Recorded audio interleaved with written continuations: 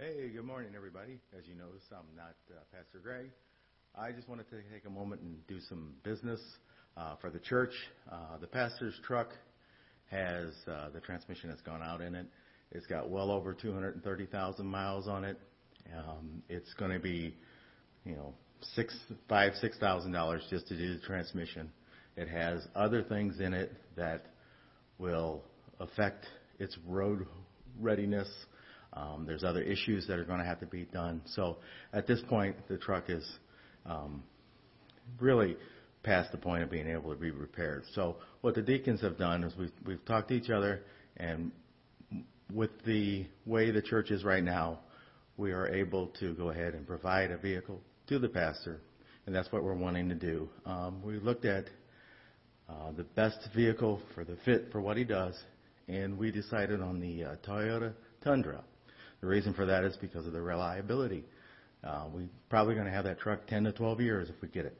So right now, Kim put my new cell phone on the feed. So if you have any questions or concerns, you can give me a call. I don't really want to go into the numbers of it because this isn't, just our members that can be seeing this. So feel free to give me a call. And that's all I really had to say. So thank you for your time, and here comes the pastor.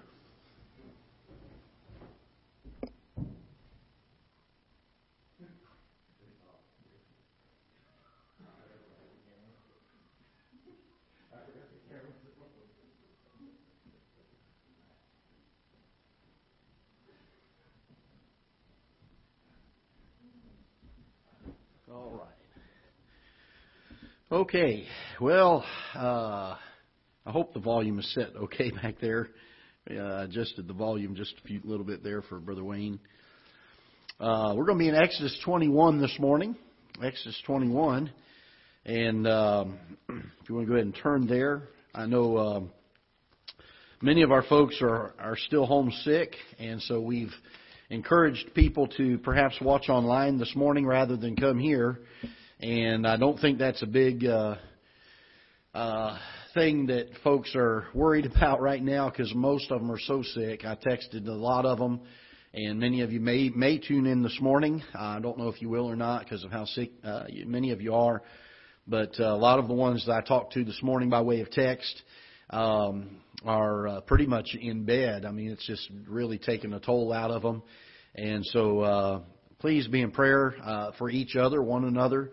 I know Miss Linda Bamer mentioned that she had to go to urgent care and get some IV fluids for dehydration. And I know many of the folks are going through probably the worst of it. Probably between yesterday and Monday will be probably the roughest time before they begin to kind of mend. And so certainly keep them in prayer, if you will. A lot of our folks are out with this sickness, and so please keep one another in prayer. Also pray for our shut-ins.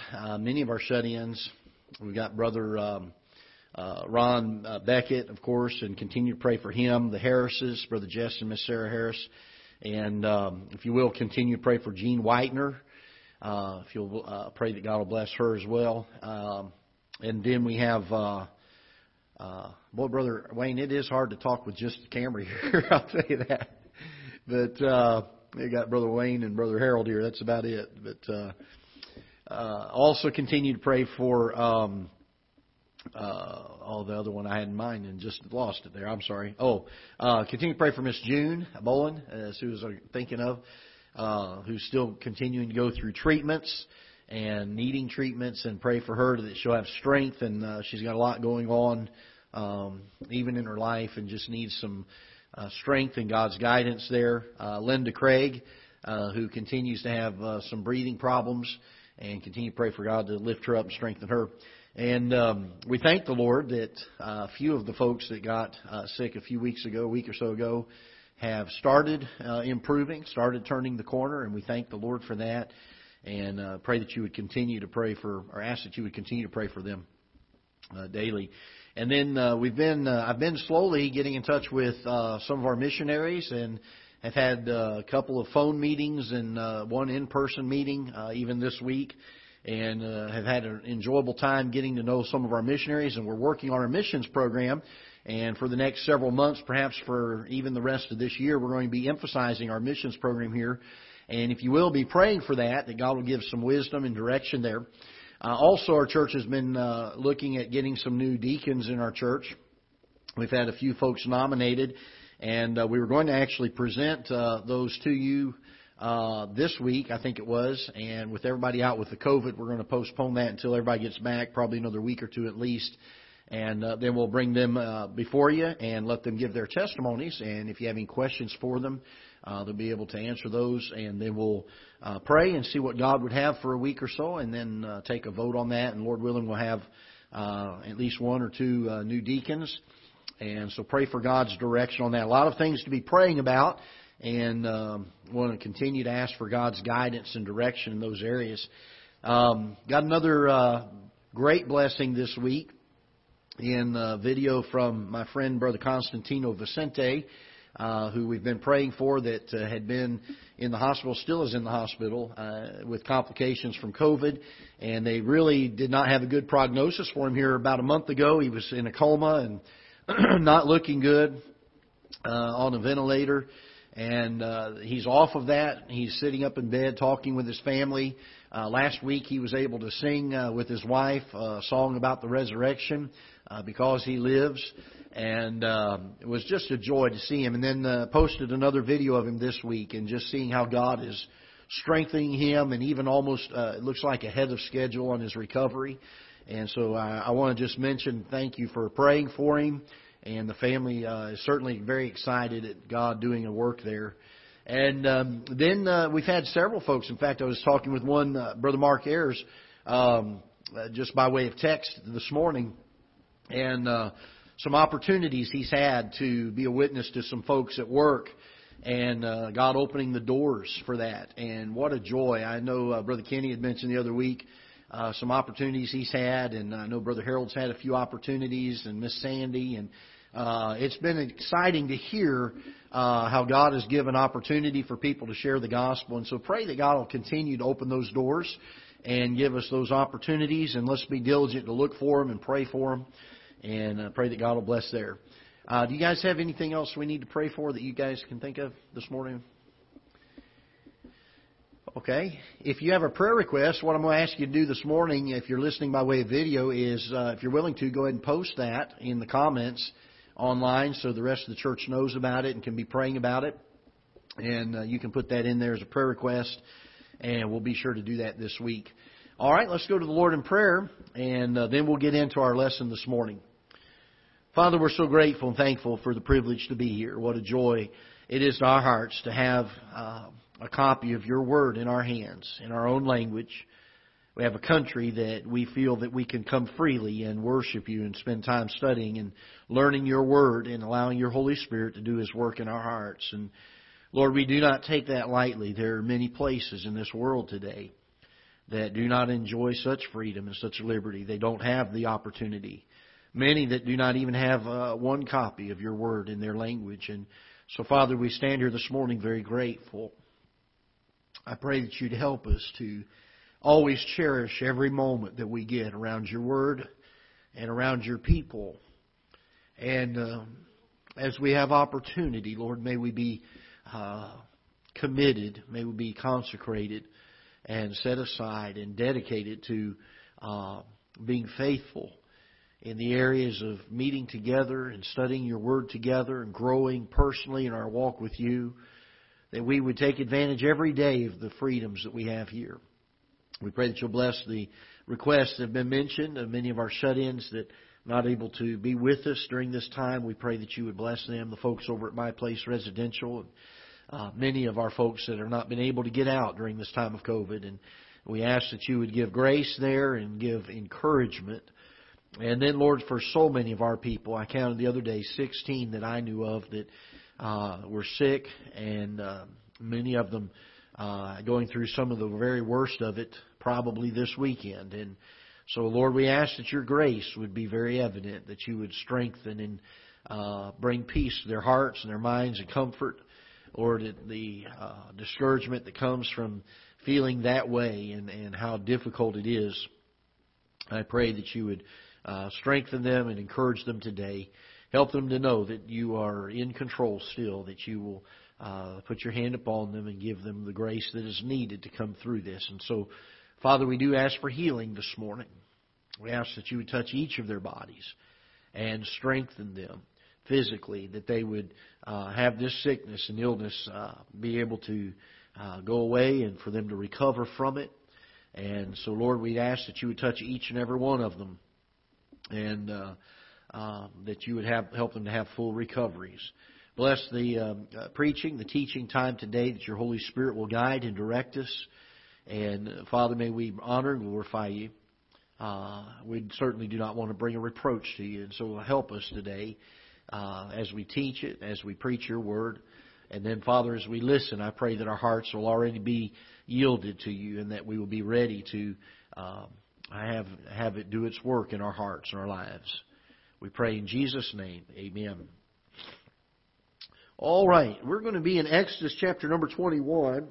And we spent several weeks on Exodus 20 dealing with the Ten Commandments. And we've spent a pretty good deal of time on that. And then also spent a little bit of time dealing with what is the purpose of those commandments now. Are they applicable to this day and age? And there were two things that I think are very, very important when we study any of the commandments that God gives us in the Old Testament. One of them is that the law was not given for the purpose of us keeping it to the point of gaining salvation by keeping it. It was never intended to bring redemption for man. It was simply given to be a schoolmaster to teach us the character of God, the holiness of God, and to show us how we cannot meet the holiness of God and the requirements that would be necessary. Man cannot do it. It's impossible. Romans 3:23 tells us, "For all have sinned and come short of the glory of God." And God uses His law to show us that we cannot. If we didn't have the law, there would be no way for you and I to know that we needed a Savior. There would be no way for us to realize that we did not meet the requirements or the mandates of a holy God and a just God. But then does that negate, now that we're saved and on our way to heaven, we're no longer, the Bible says, under law, but we're under grace.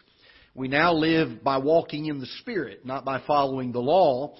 But so what does the law teach us now? Well, it does the same thing that it did before, in that it teaches us the holiness and the standard of God and the character of God. And so if we are to walk in the Spirit in the New Testament, from the time of Christ on, we're now walking in the Spirit by grace, then it helps us to know what God does expect from us, what His holy standard is. And I'm thankful that we have an unchanging God that has an unchanging standard and unchanging morals. And we live in a world where societies seem to dictate the morality of man with their governing and the laws that they pass. And the truth is, in the early days of this country, most of those laws were based on the moral standard of God. Most of the people that were involved in lawmaking were very staunch and ardent followers of the Word of God. Even if maybe some of their doctrine was off, they at least believed that there was a moral standard and a holy God. And they would make the laws regarding our country by reflecting on what is the absolute moral standard of a holy God. And then they would make their best decision on a law from that. Now, the day that we live, there has been such an effort in our country to remove God and every reference to God and every reference to Scripture completely out of any lawmaking or influence of government. When our country was established, they wanted to make certain that government could not come into a church and dictate what that church could teach or preach. And so we called it religious liberty. And over the years, one of the things that we have held to is the separation of church and state. Now that has completely been misdefined, if you will, to the point where people today say, well, church has no influence on government. Religion has no influence on government. The Bible and God have no influence on government. That was never the intent of the government of our country, or the establishment of the government of our country. The intent was to keep the government out of the church. But certainly, the influence of the morals of Christianity in this book were at the foundational principles of this country that we live in today. We've lost that over the years, and we've lost the purpose of the law, the Ten Commandments that God has given to us. It does still serve a purpose in teaching us the moral standard of a holy God that we live our life around. It's an unchanging standard. And while things may change morally in a country, as long as you and I will hold to an unchanging moral center of what God's Word teaches, then we're on a sure foundation. And so it does still have a purpose. We don't just discard it. We don't just say, well, now that we're under grace, we don't have to obey the law. In fact, Paul said in Romans chapter number 6, he said, what shall we say then? Shall we continue in sin that grace may abound? And of course his answer to that was, God forbid. How shall we that are dead to sin live any longer therein? And so certainly it is our schoolmaster. It still is the tutor for us. But we're not under its bondage by way of living anymore. We now use it to help us understand the character of God. And now we live as we're sensitive to and follow the leading of the Holy Spirit of God in our lives. And so that's kind of where we left off last week, or 2 weeks ago. Last week we took that just slightly further and went into the idea of God establishing a covenant with man, and kind of leading into the what God did on Calvary and Resurrection Sunday, and how all that kind of fits together. And that brings us now to Exodus chapter number 21. Now, for the next 3 chapters, and we're not going to spend nearly as much time. In fact, we'll probably go through, we may get through all of chapter 21 this morning, and probably get through maybe even chapter 22 and 23, either some today or next Sunday.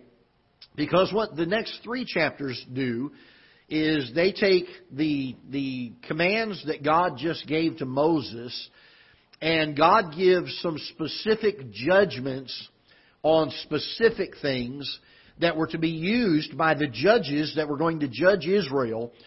They were to be used as examples, and they were to be used as, in this case, if this happens, here's what the judgment should be. And so God gives many examples. Now, He's not exhaustive in this. He's laying some very specific things out and saying these are the types of judgments that ought to be made based on the law that I've just given you.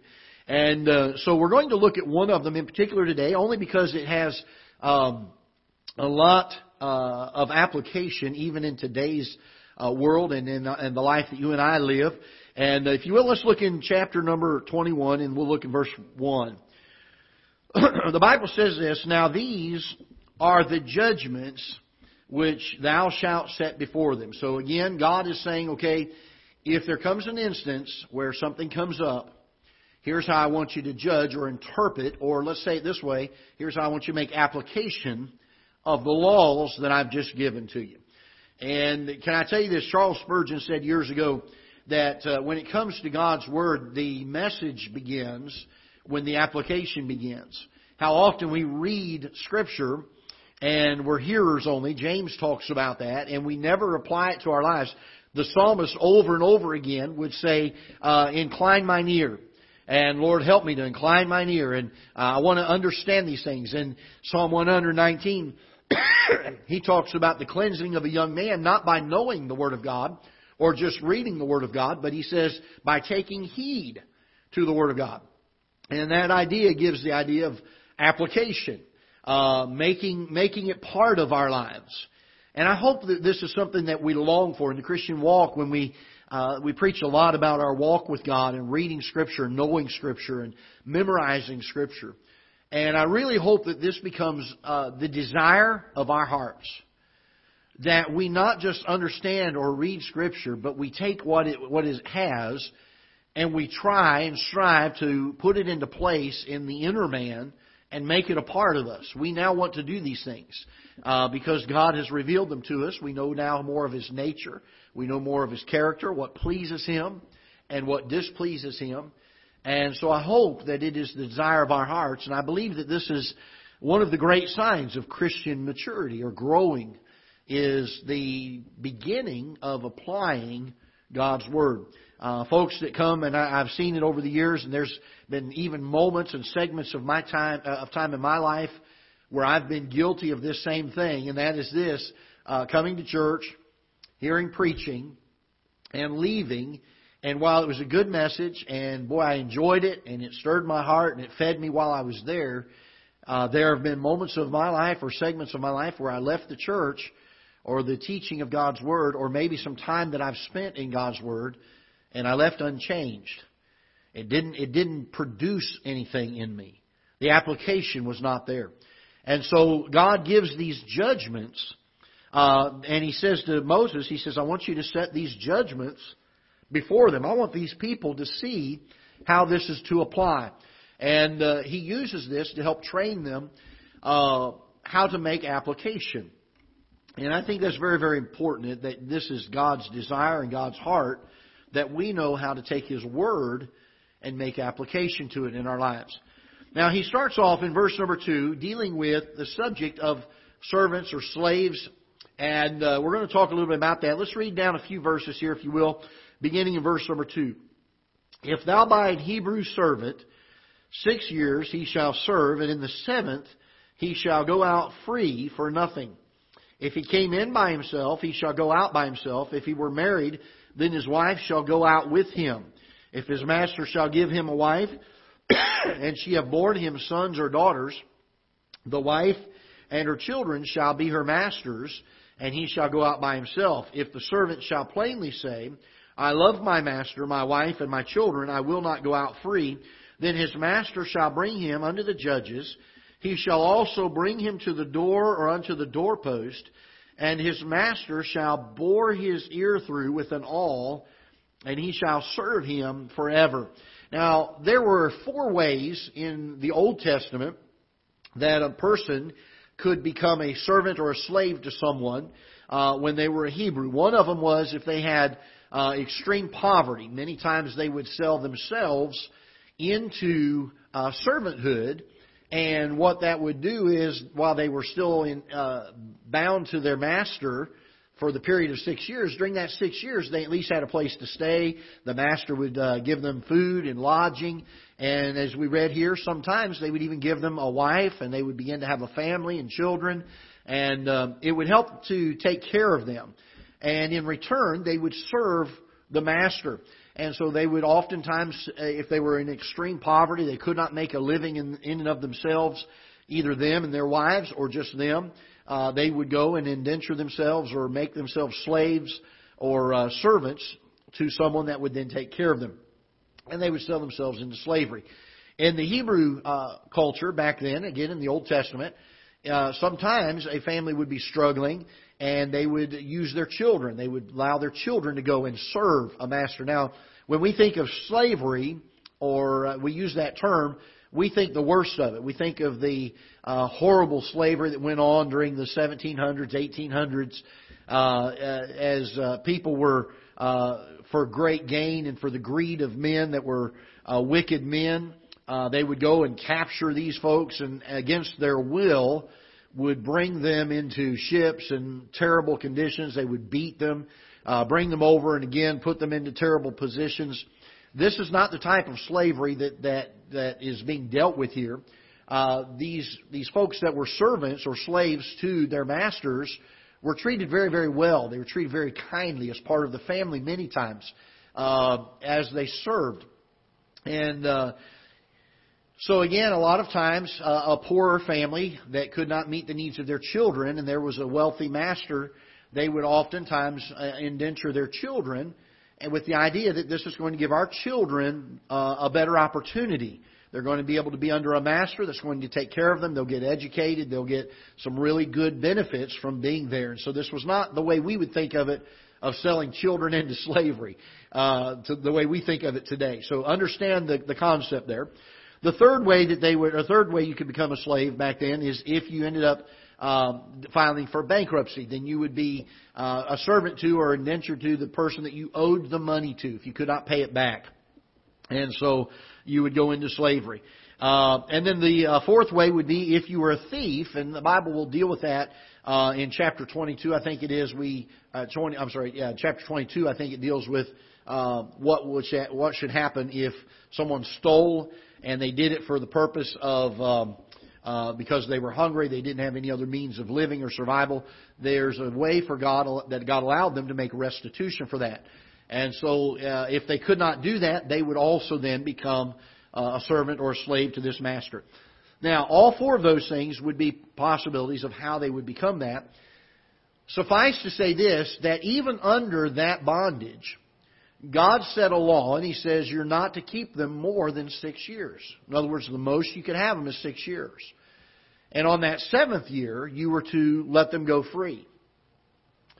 It's interesting to me to note that God is certainly not for the mistreatment of people, unless we think, well, there was slavery and God encouraged it in the Old Testament. Not the way we think of slavery. And I don't want people to get the mindset that God is into the abuse of mankind. These were ways for men who owed or to get a step ahead in life would willingly put themselves at their disposal. The only one that was perhaps an unwilling participant would be the thief. And again, that would be ordered by a judge. And they would be committed to that master for a period of years to pay back what he had stolen. By the way, if we do a little bit more of that in the day that we live, I think there'd be a lot less thievery going on, a lot less stealing going on. And again, you really can't improve on God's way of doing things, can you? I know some people may look at this and say, well, that was a horrible thing that they could do this and have slaves. But understand that many of these times, in fact, he deals with it here, and we're going to look at this part of it in just a second. Many times, as these people would serve for 6 years, the masters treated them so well and so much like family that oftentimes when they were given their liberty, they didn't want it. They said, we want to continue to serve our master. Boy, my life is good here. He's given me a wife. I now have children. I love my master. I love serving him. He's made my life better. And so oftentimes they would say, I don't want to leave my master. And let's look at that real quick. In verse number 5,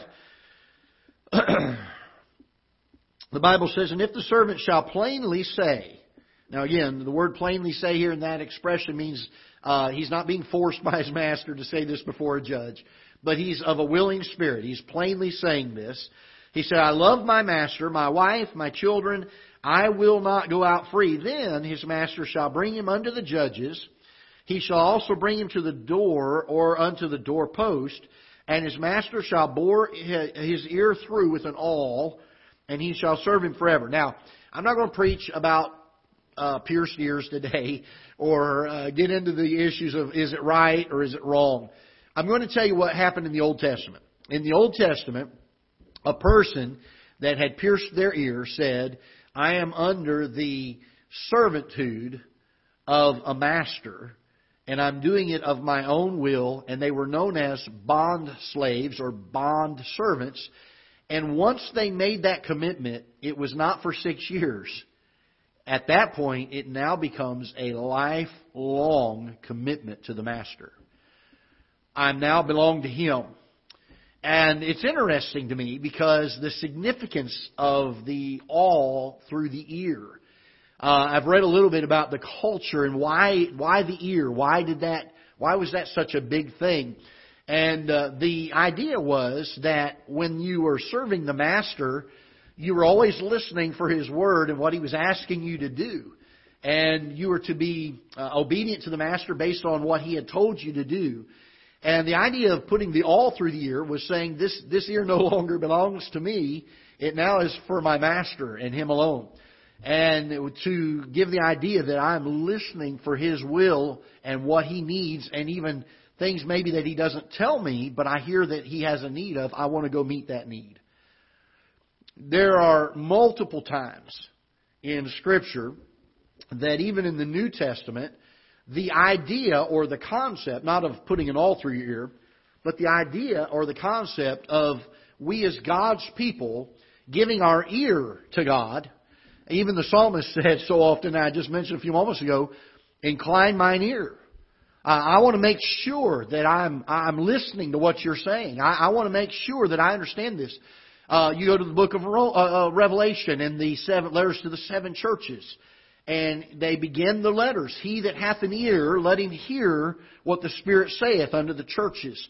And so this idea in the Old Testament, again, God uses so many things in the Old Testament to picture spiritual truths that are illustrated in the Old Testament that we ought to be doing in the New Testament. And so this idea of we now become bond servants to the Lord, not by duty. No longer does that servant or that slave have to serve their master. Now they get to serve their master. Do you see the difference here? One is of debt. The other is because of their great love for their master. And I think so many times we as God's people are unsatisfied, frustrated, perhaps, in serving God because we look at it as we are servants of God because we have to, because of what He's done for us. Instead of what He has done for us causes us to love Him so much that I want to do what His will is. I want to hear what is it that makes His heart glad. And I want to do it. I want to incline my ear. I want to give myself to that. I want to give my heart to that. Open my heart, open my eyes, open my ears. And I want to make sure that I'm following what God wants in these matters. And so often, I think, even from our pulpits, if unintentionally, so often we teach people that, boy, we ought to serve God, you ought to get out there and serve God, and you ought to do it because you owe God a great debt. I have a problem with teaching that, okay? And this is why. Can we ever, by anything that we do, can we ever repay God for the debt that we owe Him? No. So stop trying to repay a debt and say, now I'm going to serve because I love Him for what He has done for me. Big difference in how we approach things. It's interesting to me. If you will take your Bibles, turn to John chapter number 15. Hold your place here. We'll be back in just a moment. John chapter number 15. And it's very interesting to me as Jesus is speaking to His disciples. He says, henceforth I call you not... What's the next word here? John 15, verse number 15. He says, henceforth I call you not servants. For the servant knoweth not what his Lord doeth, but I have called you what? I've called you what? Friends. For all things that I have heard of my Father I have made known unto you. Verse 14 He says, ye are my friends if you do whatsoever I command you. So God does not consider us, the Lord Jesus Christ does not consider us His servants. He considers us His friends. But now I want you to keep that in mind for a minute, and let's look in Romans chapter number 1. Romans chapter number 1. So again, we're not under the law. We are not bound. We are not indebted. Do we owe God a great debt? Absolutely. But we don't serve because of that debt. We've been set free from the law. And look at what it says here in Romans chapter number 1. Now, Christ has already told His disciples, He's already told the apostles, you're not servants. I don't call you servants. I call you friends. But look what Paul says here. Paul, a what? A servant of Jesus Christ. That's kind of important, isn't it? Look with me again in the book of James, chapter number 1. James, chapter number 1, and verse number 1. James 1 and verse number 1. He starts off, James, a what? Servant of God and the Lord Jesus Christ to the 12 tribes. How about Peter? Let's see, 1 Peter, I think it is. Let's see, I know it's in 2 Peter. Let's see if he's got it in all of them. Nope, it's 2 Peter. All right, so 2 Peter, chapter 1 and verse number 1. Simon Peter, a servant of Jesus Christ. Let's look in the book of Jude, right before the book of Revelation. And again, you already know what's coming. He starts off his book, or his letter, Jude, the servant of Jesus Christ. Now, Christ had already told these fellas, I don't look at you as servants. I'm not holding you under debt or bondage. You have liberty. And yet these apostles came back and said, I'm your servant. What were they saying? They were saying, because of my love, I will serve you. Not for 6 years, but for the rest of my life. I am willingly becoming a bond servant for Christ. And I think that when it comes to our Christian service, we ought to look at it from the standpoint of a bondservant more than a slave or a servant that was there because of the great debt that they owed him. And I wanted to spend a little bit of time on this in chapter 21 because I think it's so important in the day that we live that we understand the Christian life is not something that we live simply because we have to, but it is something that we do because we love Him. It's not something that God holds over us and lords over us and makes us feel like we're this tall because of... He doesn't come out and say, because of all this stuff I've done for you, I'm requiring you, I'm making you, you better obey. That's not at all what God did. In fact, He gave us free will, didn't He? But He does want us to love Him. Does He want us to serve Him? Absolutely. But not by obligation. By love. We began to look at the reasons that these men, and some of us would say, why in the world would these people commit the rest of their life to be a slave or a servant to a master? Can I say it this way? Because the master treated them so well that they loved him for it. And can I tell you this? Why in the world would any person give themselves a living sacrifice to God and say, Lord, I'm going to give you everything I've got, not just for 6 years, but for the rest of my life? Why in the world would we do that? There's only one answer. Because we love Him with all of our heart, with all of our soul, and with all of our mind. We'll pick up there next week, and we'll deal with some of the rest of this. We'll move quickly through the next 2.5 chapters, and then some more stuff on the other side of that with some things with Moses, and we'll be excited to get into some of those things. We begin to look at the tabernacle here in just a couple of weeks. I'm excited about that, and boy, that's an interesting study, and looking forward to that. Let's bow our heads in prayer, and we'll be dismissed. Father, we're so thankful for Your Word, and Lord, when we think of this idea of the bondservant, these folks that would say they loved their master so much because of what he had done for them, they didn't look at it as the debt that they owed. They looked at it as the fact that they loved Him with all their hearts. Lord, I pray that You would help us to be such Christians, that even though Christ looks at us and calls us friend, we might look to Him and say, Lord, I'm Your servant. Help us in the day and the hour that we live to have such folks as to recognize and to love God for all these things so much that they're willing to lay down their lives and say, I'm going to incline my ear. I'm going to give it to the Master. I want to see what He has to say. I want to know His heart. I want to know the things that make Him happy. I want to know the things that would make Him sad. And I want to live in such a way as to please Him. Lord, may we commit to that. May we consecrate ourselves to that for the rest of our lives, that spiritually we may grow. And I pray that You would help us to always remember the idea, the concept of the bond servant, and how it ought to apply in our hearts and our lives when it comes to our service for You, our love for You, our dedication to You. I pray that You'll dismiss us. Blessed with the service to come in just a few moments, we pray in Jesus' name. Amen.